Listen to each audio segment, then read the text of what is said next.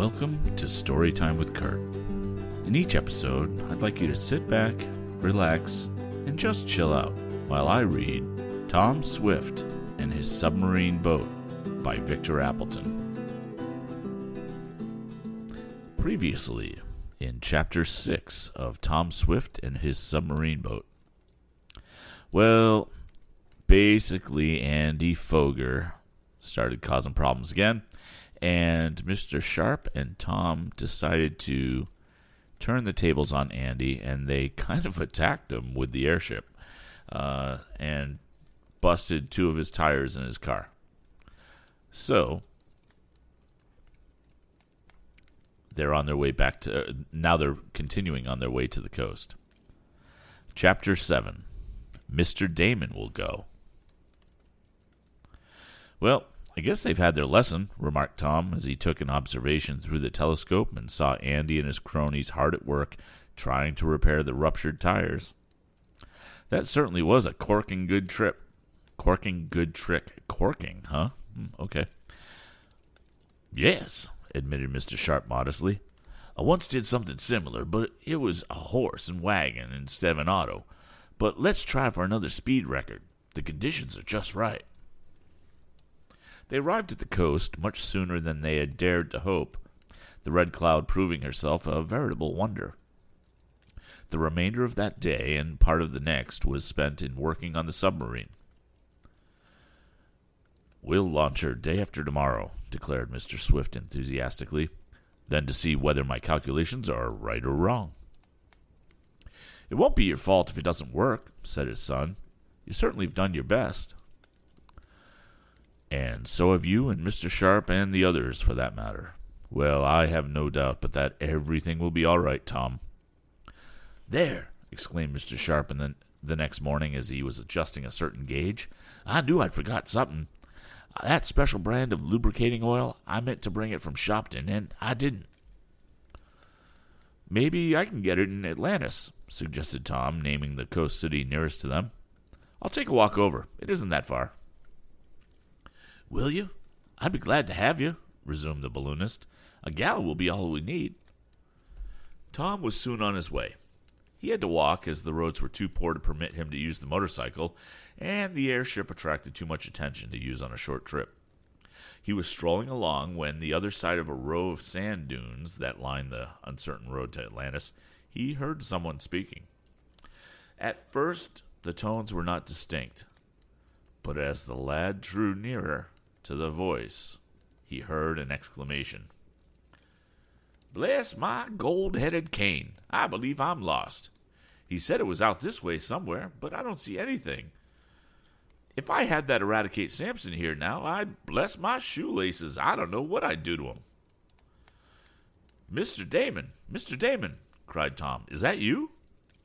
Me? Of course it's me. Who else would it be? Answered the voice. But who are you? Why, bless my liver, if it isn't Tom Swift, he cried.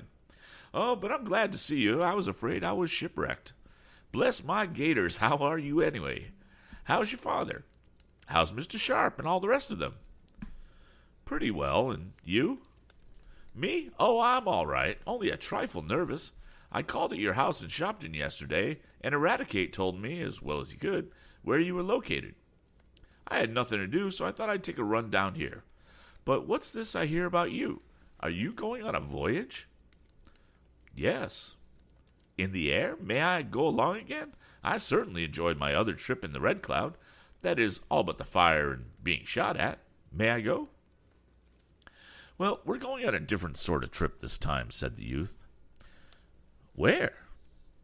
Underwater. Underwater? Bless my sponge bath. You don't mean it.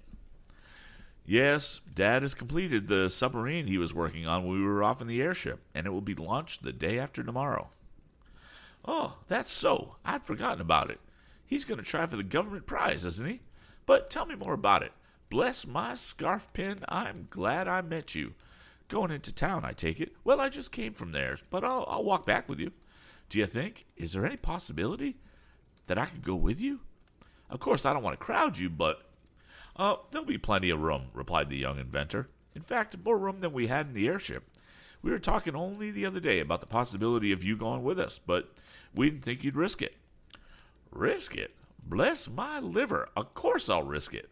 It can't be as bad as sailing in the air. You can't fall, that's certain." "No, but maybe you can't rise," remarked Tom grimly. "Oh, we won't think of that. Of course I'd like to go. I fully expect to be killed in the Red Cloud, but as I wasn't, I'm ready to take a chance in the water.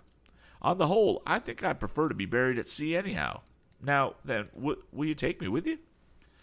"I think I can safely promise," answered Tom with a smile at his friend's enthusiasm. The two were approaching the city, having walked along as they talked. There were still some sand dunes near the road, and they kept on the side of these nearest the beach, where they could watch the breakers. "But you haven't told me where you're going," went on Mr. Damon after blessing a few dozen objects. "Where do the government trials take place?" "Well," replied the lad, "to be frank with you, we've abandoned our intention of trying for the government prize." "Not going to try for it? Bless my slippers! Why not? Isn't $50,000 worth striving for? And with the kind of submarine you say you have, you ought to be able to win." "Yeah, we probably could win," admitted the young inventor, "but we're going to try for a better prize." "A better one? I don't understand." "Sunken treasure," explained Tom. "There's a ship sunk off the coast of Uruguay with $300,000 in gold bullion aboard. Dad and I are going to try to recover that in our submarine. We're going to start day after tomorrow, and if you like, you may go along." "Go along? Of course I'll go along," cried the eccentric man. "But I'd never heard of such a thing. Sunken treasure? $300,000 in gold? My, what a lot of money. And to go for it in a submarine? It's as good as a story." "Yeah, well, we hope to recover all the treasure," said the lad. "We ought to be able to claim at least half of it."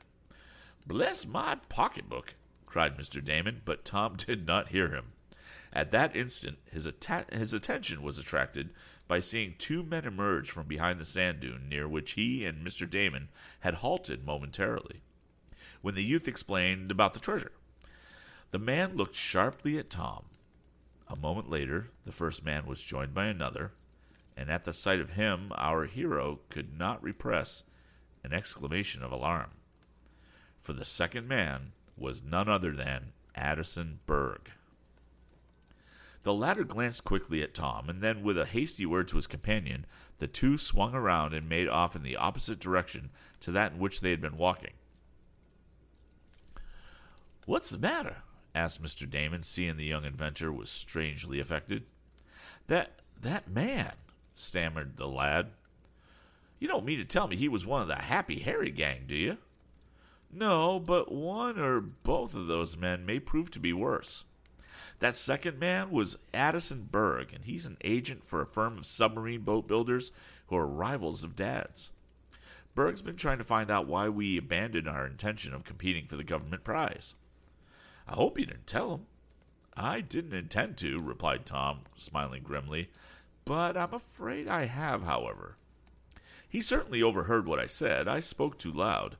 Yes, he must have heard me. That's why he's hurried off so." "Possibly no harm is done. You didn't give the location of the sunken ship." "No, but I guess from what I said, it'll be easy enough to find."